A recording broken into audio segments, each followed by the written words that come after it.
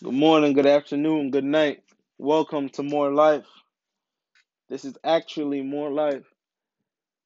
If you don't listen to Drake, my religious people, you're not gonna understand what I just said, but that was for my young ones, relationship centered ones. Um, but yeah, I want to thank God for another week of quarantine service. This is week 20. I know that for sure. For sure, this is the first week I didn't stutter with what week we're going into, but this is week 20, and I just want to thank God for the sustenance of wisdom that He's been giving me, the added on wisdom. And I just want to thank you for your support, whoever is listening constantly. May the Lord bless you and keep you. May His face shine upon you and give you great peace. Give you great peace. It's been an amazing run. This is going to be our last service until October 3rd, so you probably won't hear a podcast till about October 6th, October 7th. Um, and yeah, until then, until we meet again, just God bless. Be safe, be well. Wear your mask, wash your hands 20 seconds, stay 6 feet apart. Just because you have faith don't mean you should have faith with ignorance and feel like you're not capable of catching this virus. Understand? We go out in faith, but we take the necessary precaution that we need to take in order to keep safe. You understand? Um, but yes.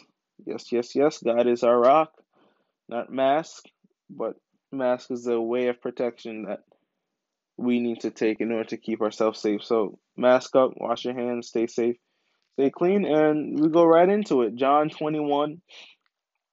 John 21. Afterward, Jesus appeared again to his disciples by the Sea of Tiberias. It happened this way. Tiberias, also known as the Sea of Galilee.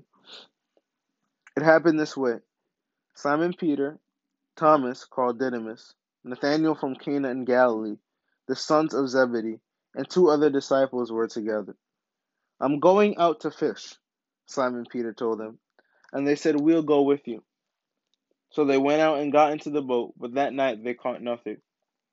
Early in the morning, Jesus stood on the shore, but the disciples did not realize it was Jesus. Early in the morning, Jesus stood on the shore, but the disciples did not realize that it was Jesus. He called out to them, Friends, haven't you any fish? No, they answered. He said, Throw your net on the right side of the boat, and you will find some. When they did, they were unable to haul the net in because of the large number of fish. And the disciples whom Jesus loved said to Peter, It is the Lord. And as soon as Simon Peter heard him say, It is the Lord, he wrapped his outer garment around him, for he had taken it off, and jumped into the water. The other disciples followed in the boat, towing the net full of fish, for they were not far from shore, about 100 yards. When they landed, they saw a fire of burning coals there with fish on it, and some bread. Jesus said to them, Bring some of the fish you have just caught. Simon Peter climbed aboard and dragged the net ashore. It was full of large fish, 153. But even with so many, the net was not torn. Jesus said to them, Come and have breakfast. None of the disciples dared ask him, Who are you? They knew it was the Lord. Jesus came, took the bread and gave it to them, and did the same with the fish. This was now the third time Jesus appeared to his disciples after he was raised from the dead. Let's pray. Heavenly Father, we come before you once more. We lift up this word to you, O Lord God. We lift up your word to you and pray that you may release an anointing upon our hearts, O Lord Jesus. Open up our ears to hear and our hearts to receive, that we may walk out with a fresh blessing, knowing that you are God and God alone. Lord, speak through me as well as to me. But before I even open up my lips with this message, purify me of all unrighteousness, O God Jesus. And bless the receiver, O Lord God. We lift this up to you. We glorify you. We honor you. We praise you. In Jesus' name. Amen. Let's get it. Let's get it. Let's get it. Ooh. So we've been talking about Jesus on boats for like probably the past 3 weeks. So you could say this is week 4 of Jesus and boat Jesus series. I don't know if you want to call it. We went over Mark 4, Mark 5, Luke 5. And this week is sort of a part 2 to the sermon that was preached 2 weeks ago. The message of 2 weeks ago, where we preached on Luke 5 and how Jesus called his first disciples and he went on their boat. And I guess you could call this a mini series. And we took a break. I was supposed to preach John 21 last week, but the Spirit said Mark 5, and we did Mark 5, which was a part 2 to Mark 4. So this is just a whole bunch of mix-up series, basically. But yeah, this week is John 21, 1 through 14, and just a context of what's going on. I just want you to remember that in Luke 5, Jesus calls his first disciples and at the same sea, the Sea of Galilee. And, Jesus is appearing to them at this same place again. And he's appearing to them at an old place, but in a new season. Because a lot of times we will find ourselves at an old place in our new season, and it's God testing to see if we actually learn the lesson from the first. So it's the same Savior, same seed, different season. But what's the difference? What's the difference between Luke 5 and John 21 in this season? The first time they fished because they didn't know him. The second time they fished because the man they knew did not do what they knew him to do, and that's to show up. So because he didn't show up, they doubted if he will ever show up and walked back to the very place that he called them from, the very place he gave them purpose at. And this for the disciples is like a little review test. Sometimes God would encounter you in the same place you were before to see if you have advanced from where you were before. And this is the part where we say, and they say, the disciples, and you're going to see through the story that we're just like the disciples, and how God takes failures and mess ups and just uses it for his glory either way, to just show us his love. And this is the part where they say, well, God, I've been through this already. Like, come on, bro. I'm past this level. I'm past this level. Why am I going through this again? I'm past this level. I went through this in a former season. There's no need for me to go through this again. I'm past. Excuse me. I'm past this level. And God is like, oh, really? Let's see then. Let's see if you're really past this level. And in verse 3, as we see, Jesus doesn't show up. And when he doesn't show, like every human, their faith wavers and they go back. And this is where I want to speak to you from today. Verse 3, all the disciples together, and Simon Peter, the rock, the head leader, said, I'm going out to fish. And that is my sermon title for today. That is the sermon title for today. Not our. I'm sorry. That is our title for today. I'm going fishing. I'm going fishing, or I'm going out to fish. So when you think about them going back to fish, you remember what they were before in Luke 5. They were fishermen. And God said, I'm going to make you fisher of men. So them going back to fish is going back to the same place that God called them out of. They go back. They go back. And they go back because they don't see Jesus. And Jesus doesn't show up. So it doesn't seem like he's with them. So they go back.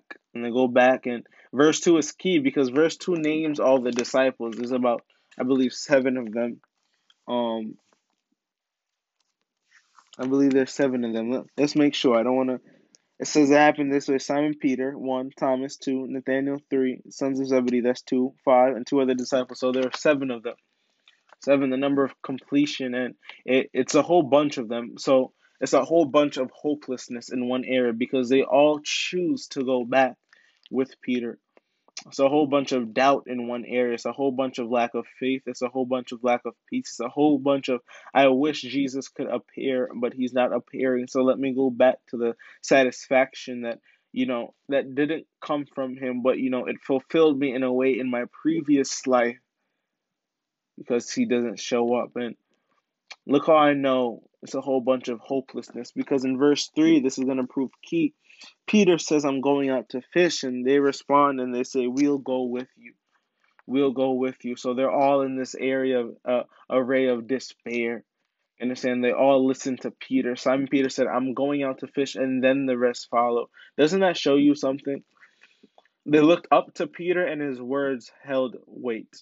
because that is the rock, that is the church, that's the alpha dog of the pack. That is a man who cut off an ear for someone who's going against Jesus. His words hold weight. Your words hold weight, and you don't know who's looking up to you and how they're looking up to you. And in the sense of you going back, they will go back too because you are their influence, because they see the Christ in you and say, "Oh, come."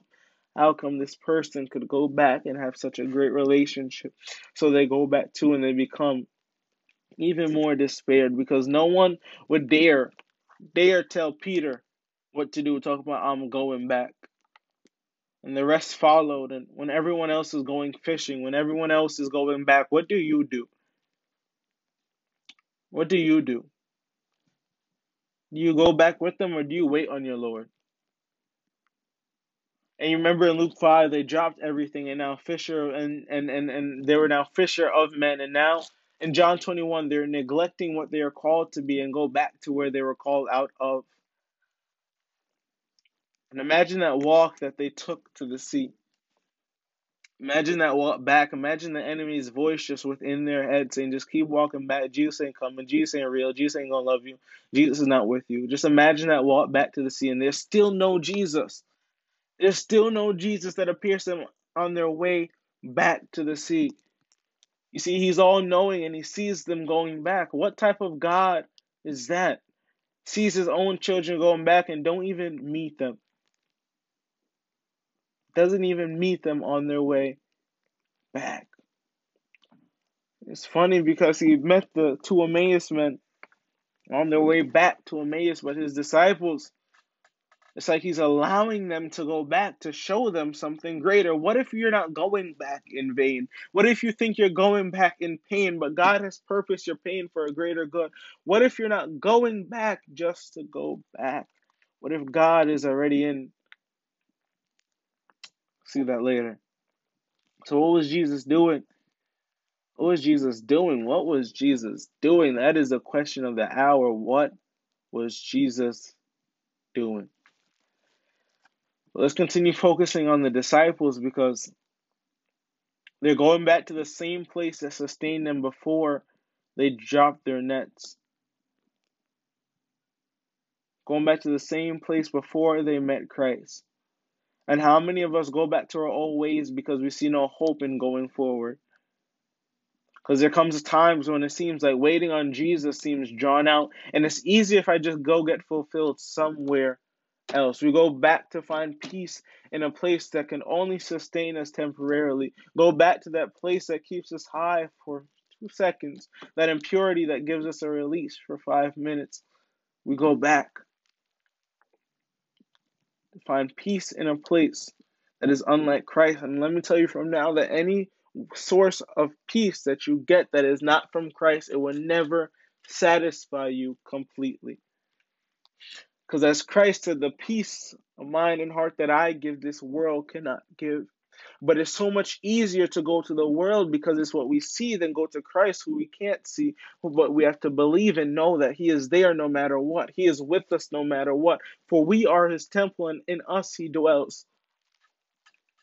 But it can be easier to drift to the world when everything seems like it's not going your way, when it seems like God is not showing up in your life. And the thing that I've learned with God showing up, thank you, Lord, for fresh revelation.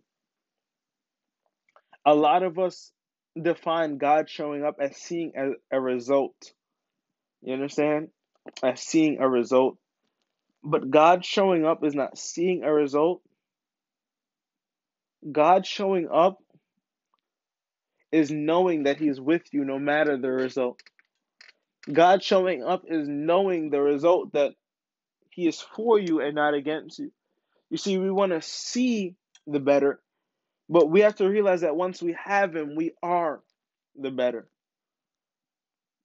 I hope that makes sense. Thank you, Lord, for that fresh revelation. I really hope that makes sense. But Peter says, I'm going fishing. I'm going fishing, which means he was tired. He was tired of not seeing Jesus. He was tired of not getting that fulfillment. He was tired of waiting. And a lot of us in a lot of areas in our life right now are tired of waiting. Tired of waiting for this virus to be done. Tired of waiting for social justice to be given. Tired of everything that's going on in this world. And we're waiting on God to show up. And it's like, God, one of these days, I'm going to just give in. I'm going to just go fishing. I'm going to just go back because it seems like if I just go back, maybe I could just get a relief from all the pressure of this world is carrying for it.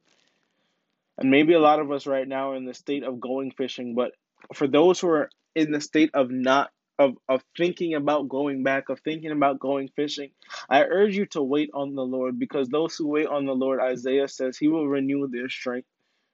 You know, understand? He will make you walk and not grow weary, run and not faint. It could be run and not faint, and walk and not grow weary. You know, wait on the Lord. He will renew your strength and mount you up like the wings of the eagles. This past week, I was at one of my launch revivals, and the sermon preached was flying like an eagle, and how an eagle soars high and looks down low, and you have the birds that try to attack the eagle, but the enemy of the eagle cannot even reach the eagle's heights, and the eagle sees when the enemy is devoured by the altitude at which the eagle flies, because the enemy cannot fly at the eagle's heights. And the power of the eagle to fly and soar and rule the sky, and now the eagle is fearless. And I want you to know that the word says that those who wait upon the Lord, He shall renew their strength and mount them up like eagles, which means that you will be fearless and bold, and you will take care of your young, and you won't have to worry about the enemy reaching you or getting to you or bringing you down, because the only thing that could bring the eagle down to the level of his enemy bird is himself.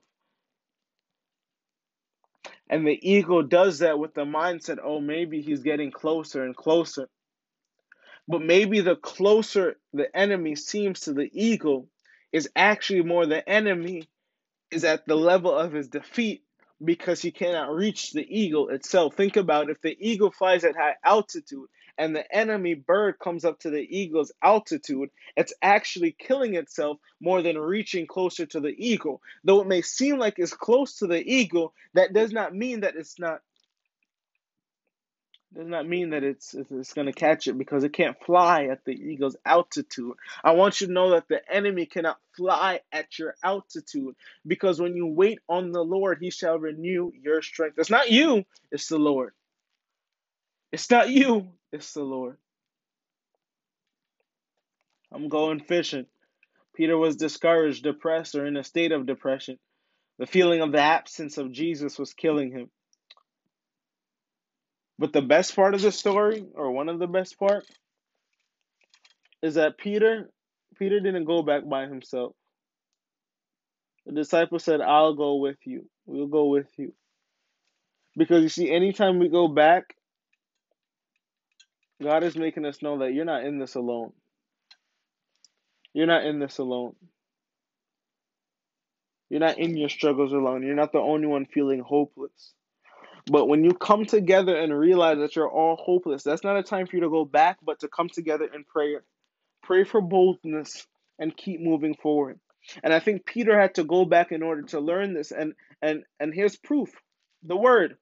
1 Peter 5, he talks about how there's a family of believers around the world going through the same thing as you are. But if you wait on the Lord for a little bit, God will restore you, strengthen you, and support you after you have suffered for a little while. You understand? I think Peter, because a lot of times most of our lessons in life comes from going back. And Peter had to go back in order to realize and pray when the Spirit of the Lord came upon them in Acts, to pray for boldness to move forward, because he realized where the attacks were coming upon him, and the attacks of life could bring such a hopelessness and despair that would bring us down. So Peter learned from this, and instead of going back in Acts when the Spirit of the Lord came upon him and there were people going against him, he prayed for boldness. But in John 21, he didn't pray for boldness, but he went back to his old ways. He went back to his old ways.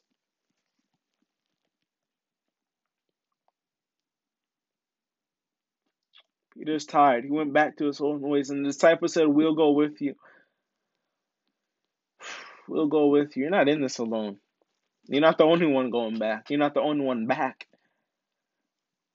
Not the only one thinking about going back. Heck, I'm thinking about it too. We all do. We all think about going back to the place where God called us from because we're such in despair and we're wondering if that's the only way to get a sense of relief. We all do.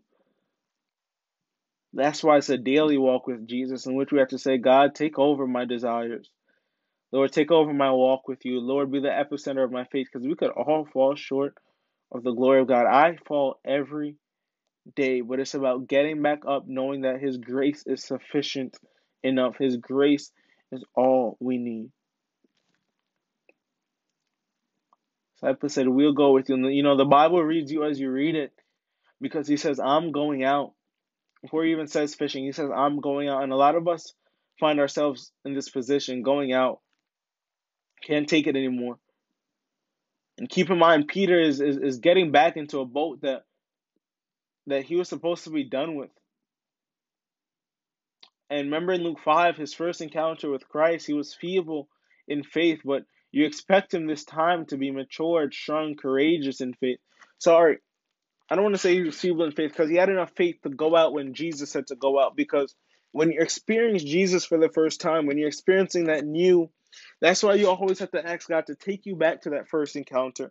Because that's when you have such a trust that no matter what you say, I'm going to go out. But if you notice, is as we become more quote unquote mature, as we become more deeper in faith, that this fire starts to dim within us. This trust starts to dim within us because we get comfortable and think that we're the ones stepping out on our own will and not Christ's strength pushing us out. So it gets harder when we think that we're in this alone because we thought that we accomplished stuff alone.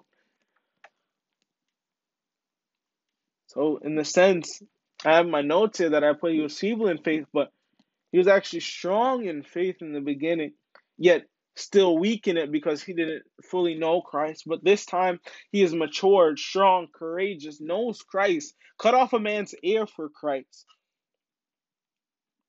Yet even Peter says, let's go back. And that's why we need not to judge, because no matter how somebody may look or seem or walk or smile, everybody is going through something. And it's our job as believers, as Christians, to not condemn, but show them a love they never experienced before, to let them know that it's going to be all right. It's going to be all right. Words of Kendrick Lamar. It's going to be all right. Even those who think are high in faith, even myself, I get discouraged. I get discouraged. Don't want to continue. And you might hear me speak, but you don't know what I'm going through. You don't know the thorns in my flesh that I deal with.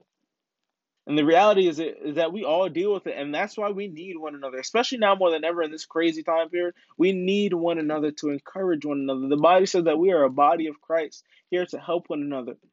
I believe it is Hebrews. It says, "Let every day called today be one in which you encourage one another, so you don't get trapped into sin's deceit." You know, it's important that we're in this for one another. But it could be so easy to get caught up in our despairs together that we go back together, realizing that the same place that we're moving from, Jerusalem, is the same place that God promised to meet us in. But He doesn't meet us in our timing, so we go back. We go back, and Peter was hurting, and some of us right now are hurting. We're hurting. We're hurting. And you see, in Luke 5, Jesus calls His first disciples. But in John 21, He loses His first disciples. Not in the sense that He loses them, but as in they choose to move on.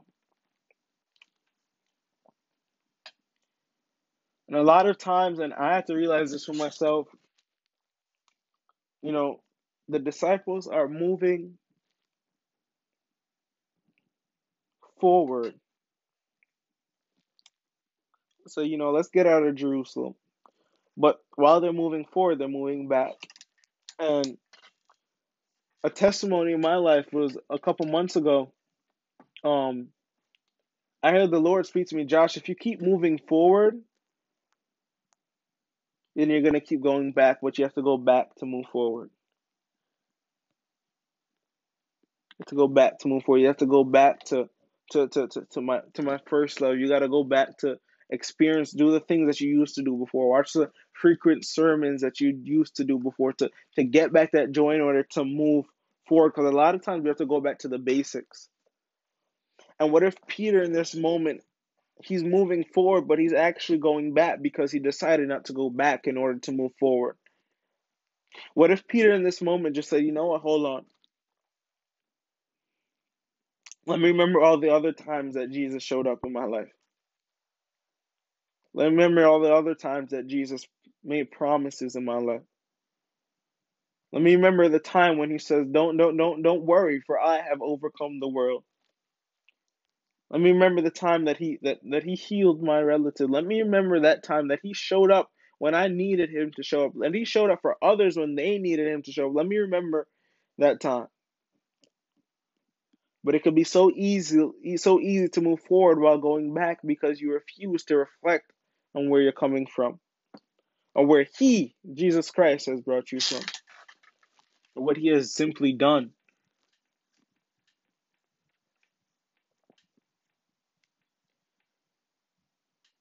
And those who should have an increased faith in John 21 actually have an increased sight because they don't see Jesus, because they don't feel Jesus. They don't feel Jesus. And a lot of times we don't feel him. But that's when we don't step out on feelings, but we step out on faith. Because you see, joy is not an emotion, joy is a fact. Joy is reality. Joy is truth. It's not an emotion, it's not a feeling. Joy is Christ, and Christ is with us and within us. Joy is a reality.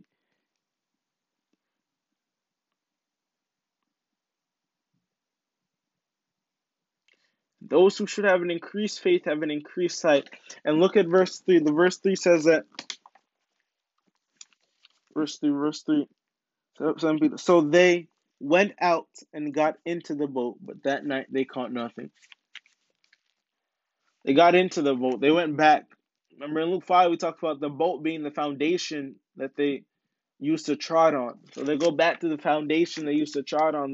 They go out on their own strength. And just like in Luke 5, when doing things without Christ, they catch nothing. They catch nothing. See, the thing they go back to catch, or the satisfaction they wish to receive, they do not catch. And they're not only tired from fishing all night, but now they feel unseen, Jesus not being there, and like a waste because they caught nothing. And every time we say we're going out to fish, this is what happens. We get in the boat, like, ooh, this feels good. We go into the action, into the process of doing the very thing that we go back for, and realize that we caught nothing from it. So now you just wasted your time. And we all fall short in this.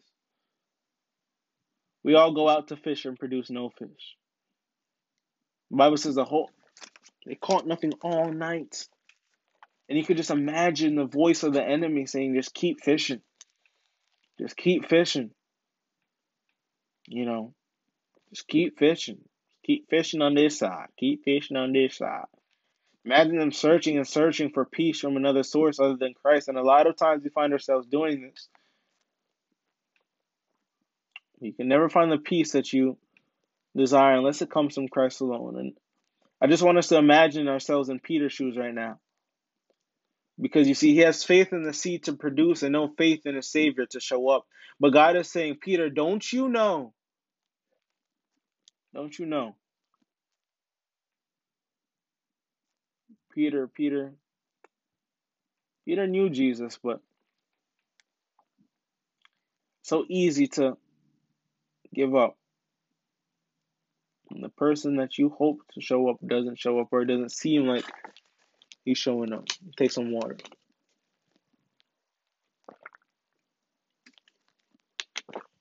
Excuse the swallowing of the water. And in reality, all Peter is really trying to do is relieve that burden that he feels. The burden that we feel right now, all we try to do is we try to go to other sources of positivity, CNN, um, whatever it may be. That burden, it's just that burden that we want to relieve, and it carries so much weight that we feel like going back. Maybe I could put it on the same boat that I used to try to. And that raises the question, how do we handle our burdens? Because my Bible says, oh, how ironic. Peter says, same Peter who decided to cast his cares on a boat, says, cast your cares on God, for he cares for you. You see, Peter had to go through this to realize that. A lot of times we have to go through a season of going back to realize and to receive fresh revelation. Imagine yourself in Peter's shoes.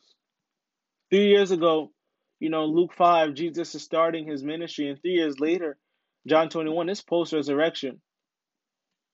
3 years later, and they find themselves in the same disappointment. It's like a cycle right back around to where they started. And in Luke 5 and John 21, they knew Christ for what he did, but forgot who he is. And this is where we stand in life. But let me remind you who he is. He says, I am the light of the world. I am the good shepherd. I am the true grapevine. I am the way, the truth, and the life. I am living water. I am. I am. I think we got to remember his I am, and whatever he is, that means we have access to him. We have access to peace. But you see, there's steps to this thing. There's steps to this thing. You got to pray. The Bible says, don't worry about anything, but pray about everything. You see, prayer is a constant conversation. And you could just imagine thank you, Jesus. You could just imagine Peter walking back in silence, because the enemy will often keep us silent in our despair. Because he knows the power in life and death lies in your tongue. And God is saying, open up your mouth right now and have a conversation with me. The reason why you're going back, think about it. How silent are you in your struggle? And God is saying, I don't want you to be silent. I want you to speak. It's time for you to learn how to speak, because the enemy will keep feeding thoughts in your head while you stay silent. But once you open up your mouth and declare the word of God over the enemy's voice, going in your head, and declare that I shall be silent no more, but I am more than a conqueror through Christ Jesus, then reality starts to kick in. Joy starts to kick in. Peace starts to kick in. Because you know that greater is he that is within me than he that is in the world. And you see verse 4 really shows who Jesus is. Really shows that joy is a reality. You see, because it's always important that you cross-check with the Bible. Verse 4 says this, early in the morning, Jesus stood on the shore. Early in the what? Early in the morning. So they were fishing in despair all night. But if joy is Christ, that means joy came in the morning. That means joy comes in the morning. And if I take you to Lamentations, let me just open up. Let me open up. Where is it? Where is it? Where is it? Where is it? Where is it? Where is it? Where is it? Where is it? Where is it? Where is it? Lamentations, Lamentations, Lamentations, Lamentations, Lamentations, Lamentations, Lamentations. I want to find the book. I want to find the book. I want to find the book. I want to find the book. I want to find the book. Lamentations 3, verse 22 to 35. You don't want me to take you there. You don't want the reality, the living reality of joy. Joy is Christ, right? Joy is reality, right? And all his despair, and all his despair, and all of Jeremiah's despair, through all the wrath and all the pain that he's feeling in the land that he's living in, he says, yet this I call to mind, and therefore I have hope. Because of the Lord's great love, we are not consumed, for his compassions never fail. They are new every morning. Great is your faithfulness. They are new every morning. There's no coincidence that Jesus shows up in the morning, because joy cometh in the morning. New mercies we see every morning. Jesus stood on the shore. But let me tell you something about new mercies. Let me tell you something about new mercies. We see it every morning because that's when we wake up, but it's the same mercy that carries us through the night. It's the same mercy that kept them through the dark seas. It's the same mercies that didn't allow them to drown in their despair. It's the same mercies that didn't allow their boat to turn over. It's the same mercy that saw them the whole night. Jesus was there standing on the shore in the morning. That means he was there the whole night, but they could not see him. What if he sees you, but you can't see him, but he sees you?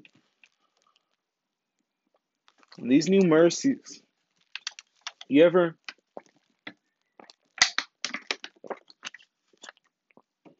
wake up in the morning, you don't feel these new mercies?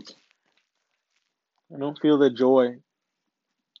Don't feel the hope to get out of bed. Don't feel the motivation. They didn't even recognize him. They didn't recognize him. Why? Because anytime we go back to where he brought us from, we never recognize the one who brought us through.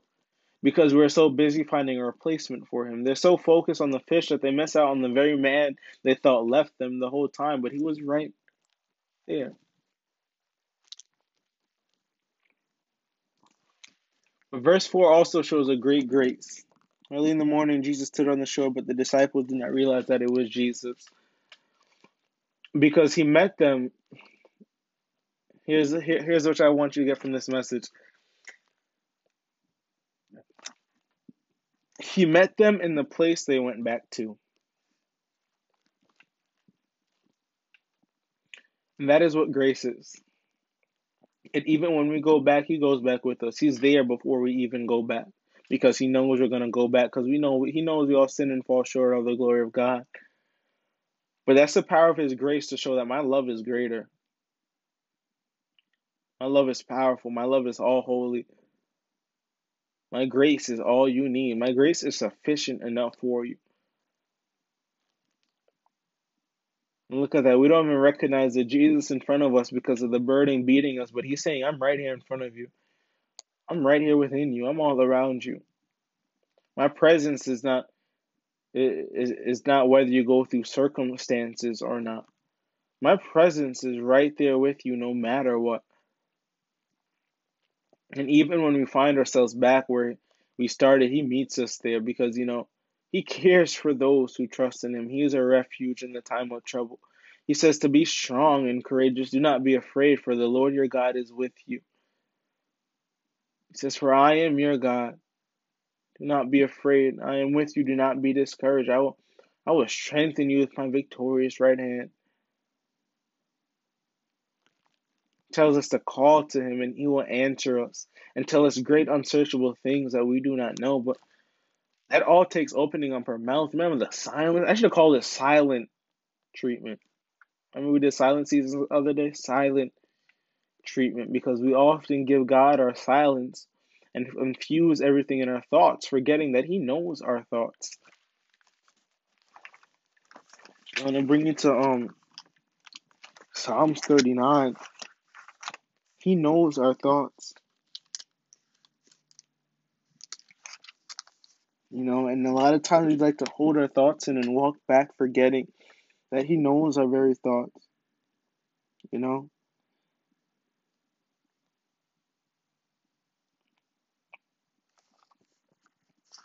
knows us from the highest mountain to the lowest valley. He knows us. And he's saying, if you could just open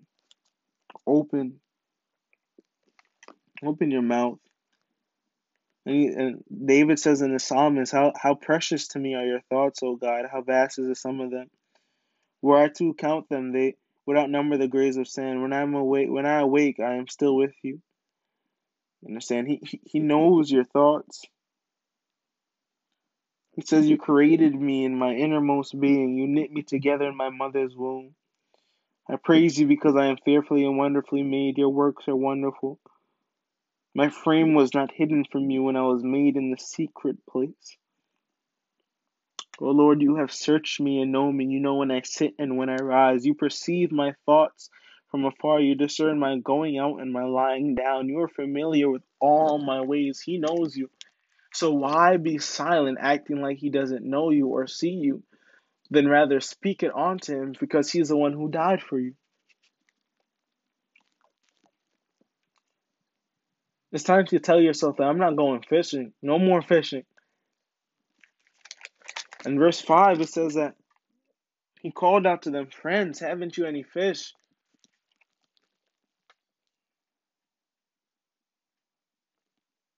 And and and there's so much meaning around Jesus asking him this because he said he knew that they didn't recognize him. He said, you know what?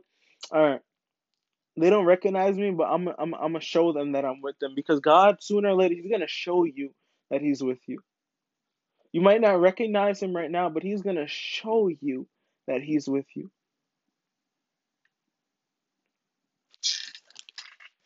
And Jesus thinks he's slick. He said, friends, haven't you caught any fish? Friends, haven't you? First of all, he calls them friends, which means they should have known it was him right away. Because who is friends with someone who is hopeless? Who is friends with someone who is in despair? Who is friends with someone that is going back in the life that they got called from? Who is friends? Hallelujah. They should have known right away because there was only a few chapters earlier, I believe in John 15, where he says, listen, a master don't tell his servant his business, so I no longer call you that. I no longer call you slaves, but I call you friend. I call you friend.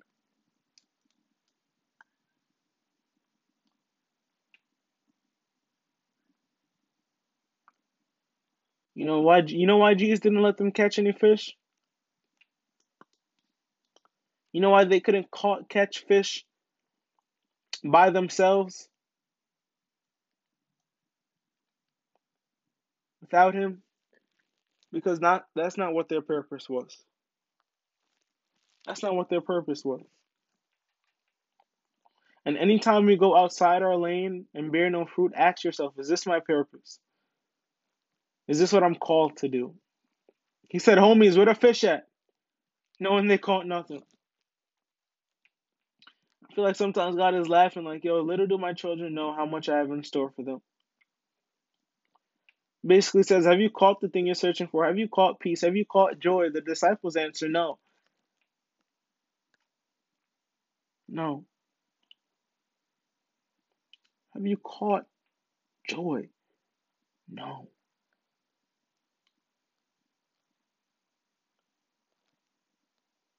You don't have to catch something that's already been given to you.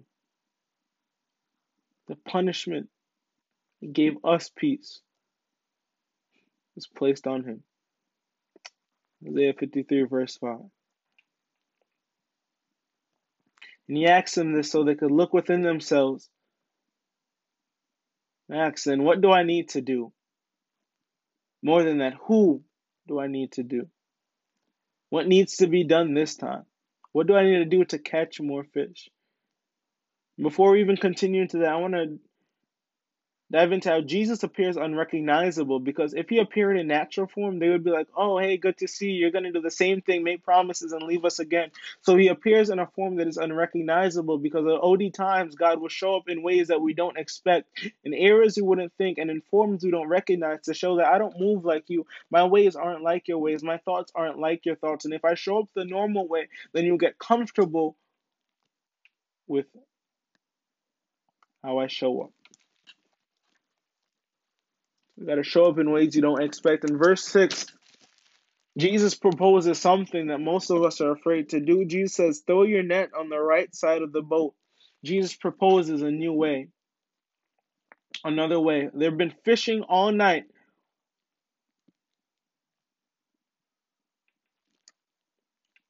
And look how Jesus doesn't say, oh, well, you didn't catch no fish because blah, blah, blah, blah, blah, blah, blah.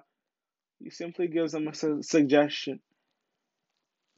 And the fish that they're waiting to catch is already on the other side, but they just have to turn their nets. And Jesus don't blame them because he knows who we are, but he blesses them because he knows who. Imagine that. He blesses us because he knows who we are. He knows we're evil people, but doesn't want us to live under the slave master of sin. Because grace is now our master. It's in the process that you wake up and reflect. And he says, throw your net on the right side of the boat and you will find some. They were fishing the wrong way the whole time. No wonder why they couldn't catch the fish they desired. No wonder we can't catch the peace that we desire. No wonder we can't be awakened to the joy that we already have access to because we're trying to catch a fish that we already have access to, especially on the wrong side. Father, thank you. Thank you, Jesus. And first I was like, oh, they're fishing on the left side, so they're out of position. A lot of times we can fish out of position, which could be true. But what if we need to actually turn our nets on the right side? On the right side, on the Christ side, on his side, on the right side. Maybe we're fishing on the wrong side. Simply, what if we need to stop complaining and try something new? Because anytime Jesus shows up, he's going to tell you to do something opposite that was not working before. Imagine once more Peter and his boys fishing all night. Fishing all night. You know why Jesus shows up in the morning? Because that's when they realize that they can't do nothing to heal the situation. They've been fishing all night and they realize they can't do they us can't do nothing to make the situation better. So they have no more choices but to choose and hear and respond to the voice of a stranger. And look at that. Imagine that one voice. Imagine the amount of voices they heard on their walk back. They're trying to distinguish God's voice from the enemy's voice. They're trying to not listen to the enemy, but the enemy keeps coming in his ears. And you can just imagine even the enemy's voice on the boat saying, no, no, don't go to the other side. Don't go to the other side. Just stay on this side. Keep fishing. Just keep fishing, fishing. But that one voice, all it took was Jesus's one voice. Because what if a lot of times, and a lot of us right now, even myself, have trouble just hearing all these voices and they're wondering which one are God, but then that one voice that speaks that is we probably don't even recognize it because we don't even haven't heard it in a long time. They don't even recognize the voice of Jesus. But that one voice that says try something new, that one unorthodox voice, that voice they haven't heard clearly all night, shows up clearly in the morning and says, turn your nets on the right side. Maybe that one voice, and it's so, what I figure out is that the enemy will speak to you and speak to you and speak to you, but as soon as Jesus Christ says, let me speak a word into your life, you hear that voice so clearly. And a lot of us right now are struggling to distinguish which voices to follow. And I pray over your life that Jesus just speaks once and you hear it clearly. You know it's him. Jesus says, turn and you will find some. God, I want some peace, please. Well, look at what he gives them. The Bible says, when they did, they were unable to haul the net in because of the large number of fish. When they put in the work. Why? Because it's going to take you putting in the work in order to get the blessings, in order to receive it. They're saying it's there. It's there. It's already on the right side of the boat. You just got to turn your nets over. And I don't know who needs to turn their nets today, but turn your nets over. It's going to take some work because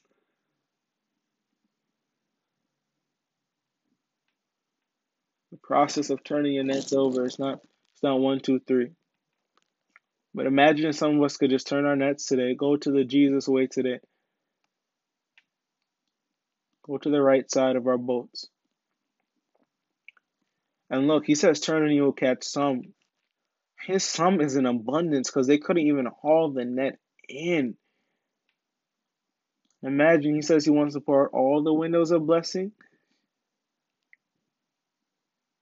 Well, we want the surplus of blessing while keeping self. And he says, I'm going to need you to die to self. I'm going to need you to die to self, because if Peter and his disciples didn't die to self and remain stubborn, they wouldn't have received. They wouldn't have received what Jesus had in store for them. And look, dying to self takes work, turning your nets. Meaning you have to surrender your way for his. Meaning you have to give up fishing on the wrong side, going on the right side. But oftentimes Jesus ain't going to seem like he's there. And that's how I see this right now. It doesn't seem like he's with us right now in this world of all going on. But oftentimes he will make himself seem distant or unrecognizable. So we could get so tired of our own ways, tired of the suffering. So when he shows up, we have no other choice but to follow him, because he is the only thing that could offer us something better.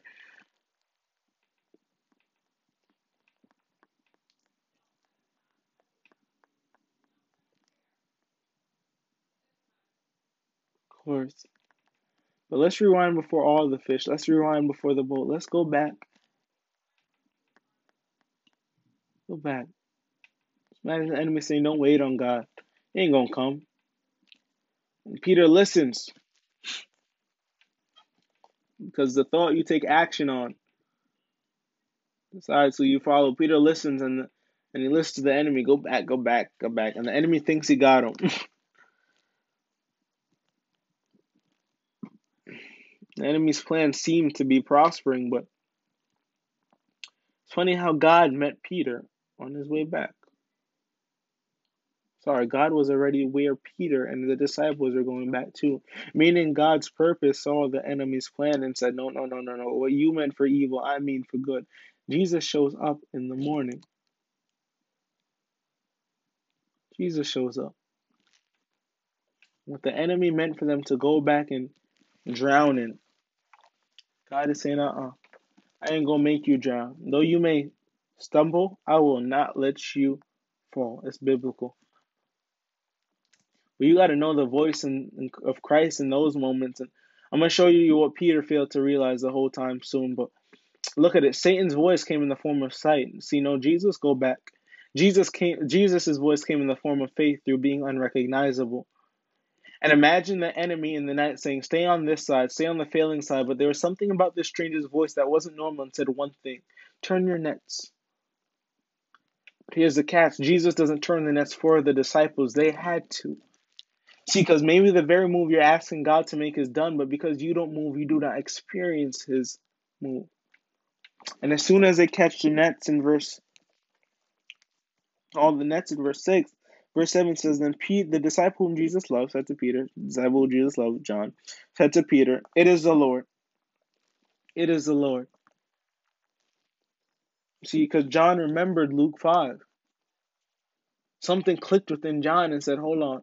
Jesus didn't even say it was him. He knew it was the Lord as soon as he saw the result, because he knew this happened before. He knew this happened before. And there's going to come a point in the season that you go through that you get the same result as 3 years ago. You win. You catch the thing you desire. But you realize, hold on. Last time I did this, it was God who showed up. Maybe this time it's God again. You see, John remembered Luke 5. Someone strange like this man did this before. John recognized Jesus, and Peter reacted to it being Jesus. Simon Peter heard him. As soon as Simon Peter heard him say, it is the Lord, he wrapped his outer garment around him, for he had taken it off and jumped into the water. Peter was really, really eager to find Jesus. But look at something with Peter. The Bible says he wrapped his outer garment around him, for he had taken it off. A man put on his Gucci coat and went swimming like Michael Phelps to go catch Jesus. But I want to show you something, because he took off his outer garment. You can just imagine him either taking it off on the boat or while walking back. He took off his outer garment. And an outer garment is like a coat used to protect you from the attacks of the cold reaching the inside. You understand? So it's a use of protection. And I want you to come out of the physical realm right now and go into the spiritual. The armor of Christ, we need to be careful not to take off our outer garment, but to leave on our outer garment. Because what if Peter decided to leave on his outer garment in the midst of getting the enemy's voice trying to trap him in going back? What if he kept on his outer garment before going back? And I feel like he had taken it off, you know, in the middle of making the decision. Because that's what we do. Because once we take off our outer garment, we go back. And God is saying, keep on your armor. Keep on your helmet of salvation. Keep on your breastplate of righteousness. Keep on your sword, the Spirit. Keep on the shield of faith. Keep on your shoes of peace. So you'll be ready to battle against the enemy. Don't take off your outer garment. And I know he took it off because the Bible said he had to put it on. And he put it on in returning to Jesus. God is saying, I want you to put it on like you're fighting with Jesus, because you are. I want you to keep it on there. And that's the tough part, to keep it on. Because everything else is saying take it off. And now when you take it off, your inside is vulnerable. I want you to think about your heart. Your heart, your decisions are vulnerable.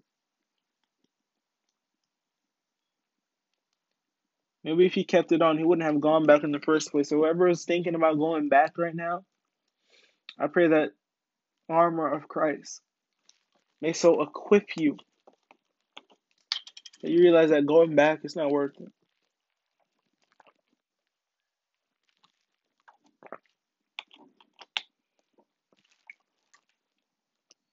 Verse 8 says,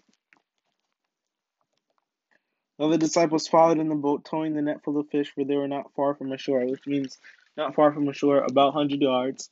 About a football field. I guess that's not far for fishermen, but that's far for me to run. I'm not running 100 yards. But they got an abundance of fish in shallow water. Luke 5 versus John 21. Because remember in Luke 5, they were in shallow water, and Jesus says to go out deeper, because they couldn't catch an abundance of fish in shallow water then, but they could catch an abundance of fish in shallow water now. So in Luke 5, they caught an abundance of fish in deeper water with Jesus on the boat. And in John 21, they caught an abundance of fish without Jesus on the boat physically, but yet still caught an abundance in shallow water. How come they could catch an abundance in shallow in John 21 and not Luke 5? And that's the question that we're going to answer in a second when we come back from commercial. Now, let me stop. Verse 8, 100 yards was so close, and they were so close yet didn't think about it. If they were so close, right?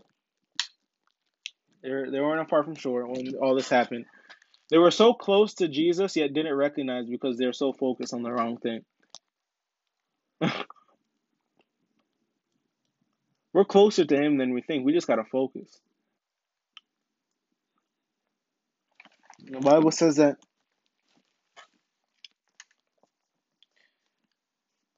he wrapped up his outer garment, jumped into the water. The other disciples followed in the boat, towing the net full of fish, for they were not far from the shore, about 100 yards.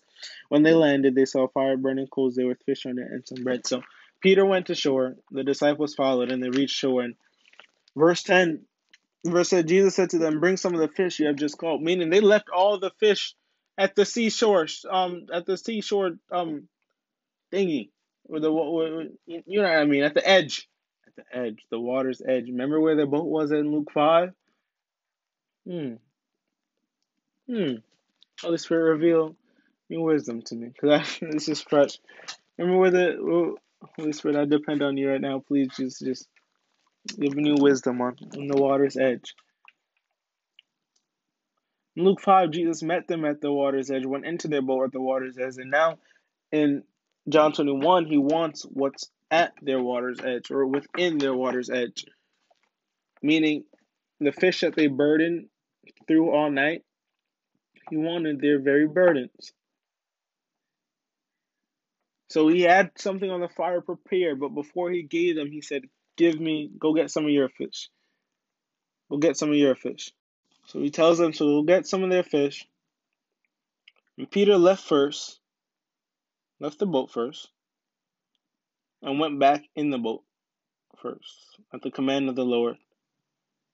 Either he really loves the Lord or he's really hungry, but he went on the boat, took off the fish to bring it to them, meaning that Jesus, follow me here, was more inland. It was more inland than the water's edge, yet he still wanted the very thing on their water's edge, the fish in their boat. Meaning where they landed and where Jesus was, there's two different places. Meaning where they sat down their burden, where they sat down their disappointment, where they sat down what Jesus turned into a blessing, where they sat down what they called, where they sat down their guilt, was far from Jesus in the sense that they weren't in the same spot but on the same shore. And God is saying, I don't just want you, I want your burdens and your guilt.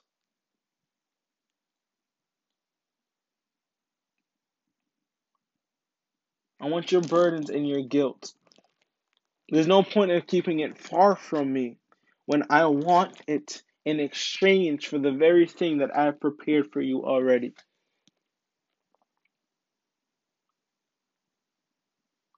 So where guilt lied and where hope lied was on the same shore. But a lot of times we don't want to bring our guilt to Jesus because we don't feel like his grace is sufficient enough. But he says in his word in Hebrews that we could come boldly to the throne of grace because God doesn't give grudge, he gives grace.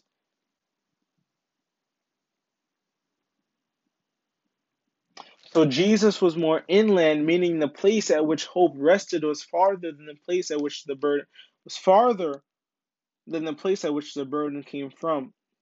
For your sake, what does this mean? So you can know that the very thing you chase, he has. But also to know that when you bring it to him, you no longer have to chase it because look, verse 9, when they landed, they saw fire burning coals, they were with fish on it and some bread. He already prepared the very thing that they were chasing for all night. Peace is reality. Joy is reality. It's already there.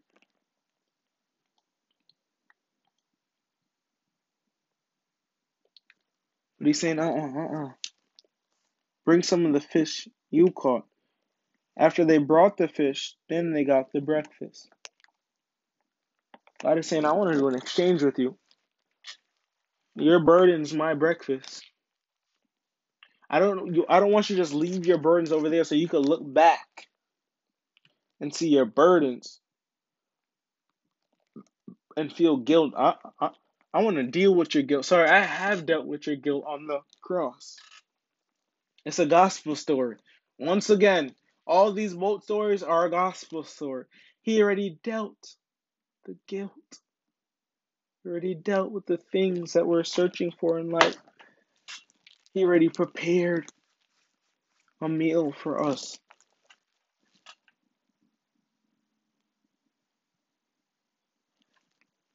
Give me your fish and have breakfast. Give me a burden. Give me your heavy labor and take my rest. Take my provision. Take my yoke. Take my reap. He's basically saying, the same burden that you carried before, think about it. I already carried it for you. I already carried it for you. He already had it in store. The very thing they searched for, Jesus already had it prepared. Jesus, what they had what they were looking for all night. Meaning, while they were walking to shore the day before, think about it. Because if they started fishing at night, they were walking to the shore from day, because Jerusalem to Galilee is quite a walk. While they were walking to shore the day before, walking back in despair, Jesus was catching fish.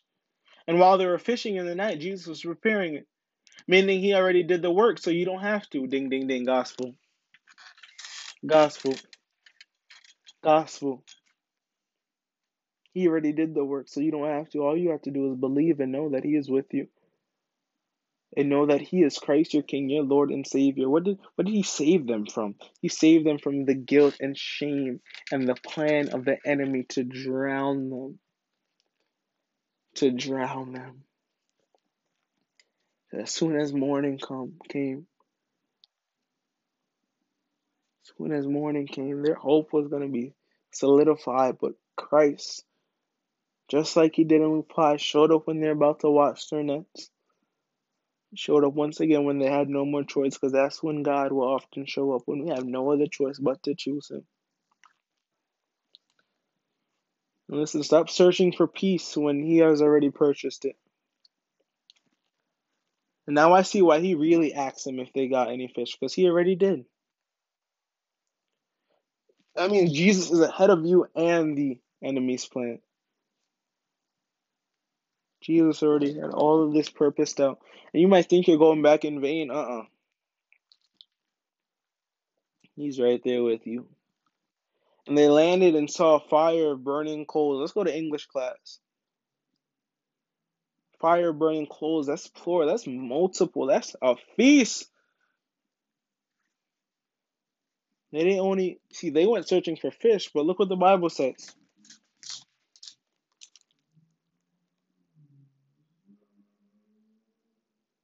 They saw fire burning coals there with fish on it. They getting fried fish. Wagwan. And some bread. Fried fish and festival. Fried fish and fried dumpling. Fried fish and bread. Hardo bread. For all my Jamaicans out there. They were searching for fish, but got bread and fish. Because God is able to do exceedingly abundantly above all you can ask for. Just for a little joke, look at verse 13. Jesus came, took the bread, and gave it to them, and did the same with the fish. He served the bread before the fish. Now, if anybody ever goes to a restaurant and someone serves you bread the first time, you look at them and you tell them, Jesus is the reason why you're doing this. Because in John 21, He served His disciples bread first and baptized them right there with the pipe water that they give. Don't do that. Don't do that. Do not do that. It's a joke. But Jesus, come and have breakfast. Jesus came, took the bread, and gave it to them. Jesus served them. Served the very same people who went back forgetting who He was. Jesus served them. We think we have a nerve not to serve other people? And that's why He told them. This is His confirmation of His very words that He said chapters before. When they were arguing who's going to be the greatest, He said, listen, the greatest amongst you will be the one who serves.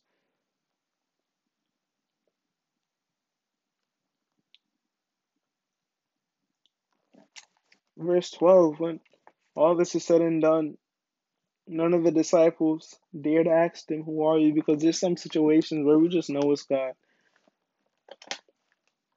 Where we just know it's God.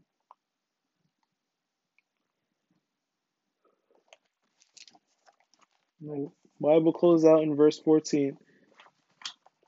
Or the story closes out in verse 14. It actually goes on. This was now the third time Jesus appeared to His disciples after He was raised from the dead. Why would John include this? To show that the same God of yesterday is the same God of today and the same God of tomorrow. And He may show up in different ways, in different days, in different seasons, but He is God, and God alone.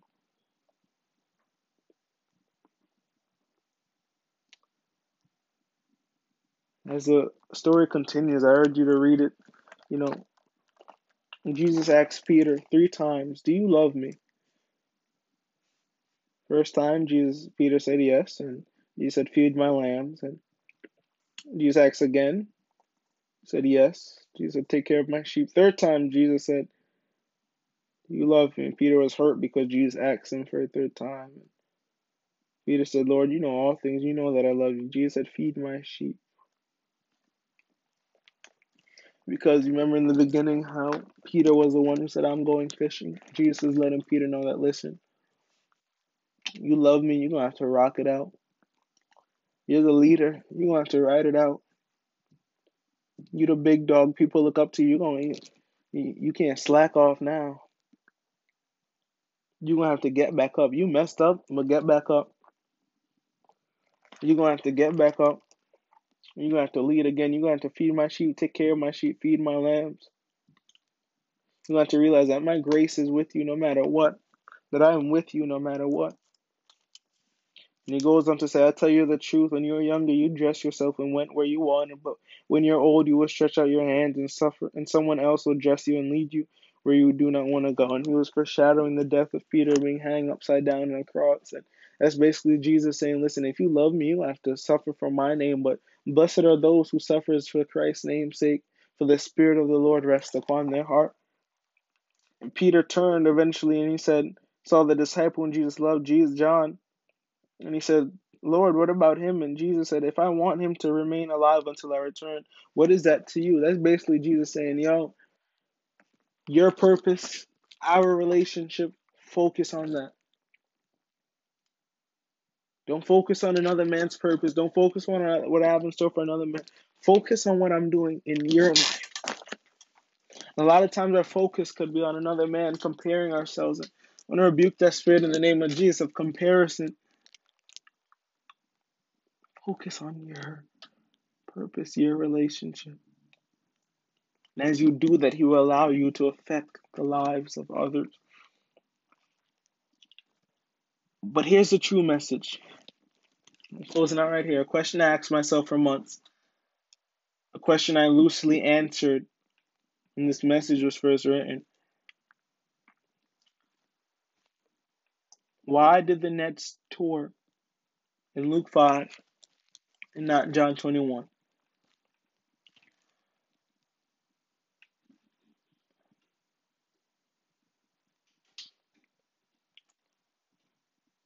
Why did they catch an abundance of fish in shallow water in John 21 and not Luke 20 and not Luke 5? Because in both they were in the boat alone in shallow water. But in John 21 they weren't. Remember how earlier we talked about post-resurrection? Someone known as the Holy Spirit that is with us wherever we go. And that's why they could catch an abundance of fish in shallow water in John 21. And that's why the nets didn't tour. Because in Luke 5, they were bringing the nets up with their strength. But in John 21, they were bringing up the nets with the strength of the Spirit of Jesus Christ. In Luke 5, Jesus was on the boat with them. But now in John 21, Jesus is neither on the boat because he's showing that I'm not only with you, but I am within you. And that goes to show his promise in John 14 that soon I'll be gone. This advocate not only be with you, but within you. You know him, for he lives with you and will be in you. I will not leave you as orphans. I will come to you. Jesus, he's letting them know. He's setting them up for something great. He's setting the scene up for Acts. To let them know that, listen, I'm not with you physically. You ain't going to see me like how you used to. But I've given you something great. I've given you an advocate, a representative to reassure you that I will never leave you nor forsake you.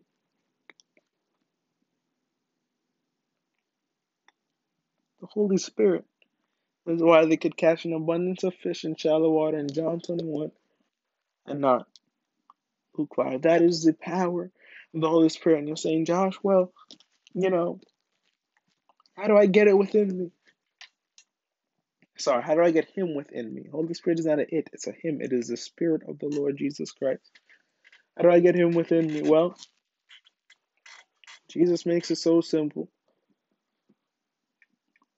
God makes it so simple. But first, before I even get into that, I want you to realize the power that you have, the Holy Spirit within. The things you could cast out of your life, the things you could declare over your life, the things you could do not by you, but by the strength that Christ gives you, by the will, the power that Christ gives you. Because the Spirit that is within. I want you to realize the power that you have with this Holy Spirit and how God sees you because of His Holy Spirit. Sees you as faultless and blameless. That righteousness, you no longer think about it. You know how much sacrifice they'd have to make, Peter and his disciples, if they were living under the Old Testament law of having to having works to express righteousness. And that's why the law couldn't save us, because no matter what we do, we will go back and we will mess up. So Jesus had to come and be the perfect fulfillment of that, perfect requirement of that. And the only requirement now of the law is to love. Love fulfills that. And that's the same love that died on the cross for us, to show us that now, listen, I have done the righteousness within you. Now you just must die to self and live like me and follow me. Pick up your cross and follow me. Pick up your burdens and follow me. Give me your heavy burdens and exchange it for my lighthearted yoke. The righteousness, you are the righteousness of Christ made whole through the death and the resurrection of our Lord and Savior through the Holy Spirit within. The Spirit in is what seals us our access to eternal life. Because the Father no longer sees our sin, but sees His Son. His Son who has overcome. How do you let Him in? Well, as simple as this. He says, confess with your mouth and believe in your heart that Jesus is Lord and Savior, that He died for us, and by God's fire rose again. If you're ready to do that, this not only gives you eternal access to think about this world and how much suffering is going on, the pain it carries. Don't you want a greater hope for somewhere better?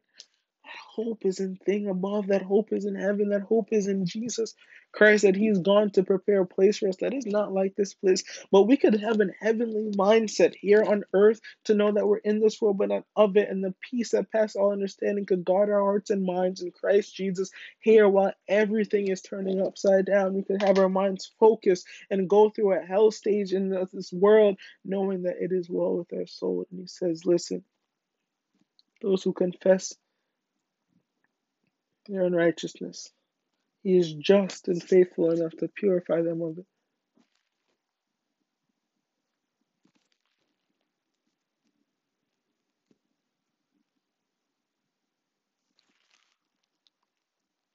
That is the God we serve.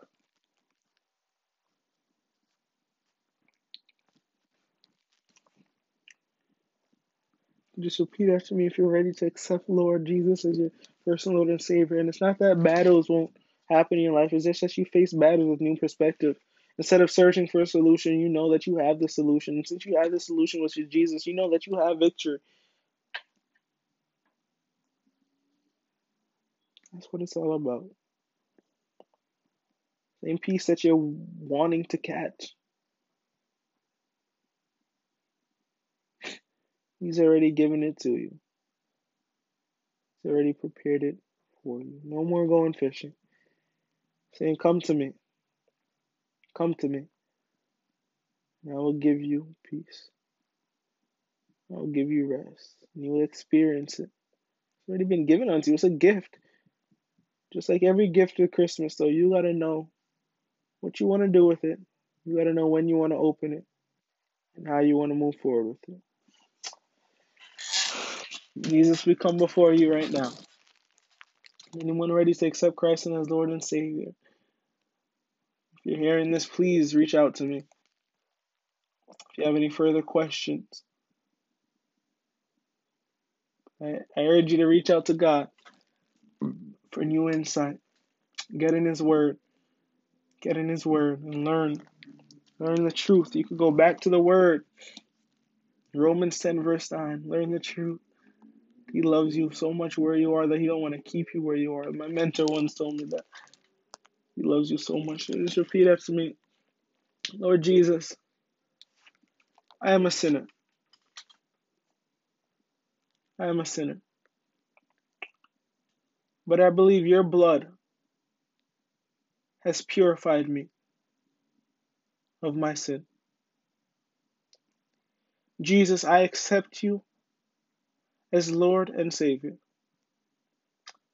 And I pray that you may wash me with hyssop and create in me a new being. I believe you died for my sins, Jesus, and by God's power rose again. And your Holy Spirit, I ask to take charge within my heart. Go before me and around me, and be the master of my life. Thank you, Jesus. In your name, we pray. Amen. May the Lord bless you and keep you, make His face shine upon you, and give you peace. Please reach out if you have any questions, concerns. If you want to, grow in faith more, joshua.haran12345@gmail.com. But just as we go into this 3-week quote unquote vacation, just rest up, be well, keep praying. Praying is just a conversation between you and God. He says, never cease praying, always be thankful, always be joyful in all circumstances. I pray that the peace of the Lord may guard your heart and your mind, as only He can. We close out with this. Our Father who art in heaven, holy is your name. Thy kingdom come, thy will be done on earth as it is in heaven. Give us this day, Lord, our daily bread.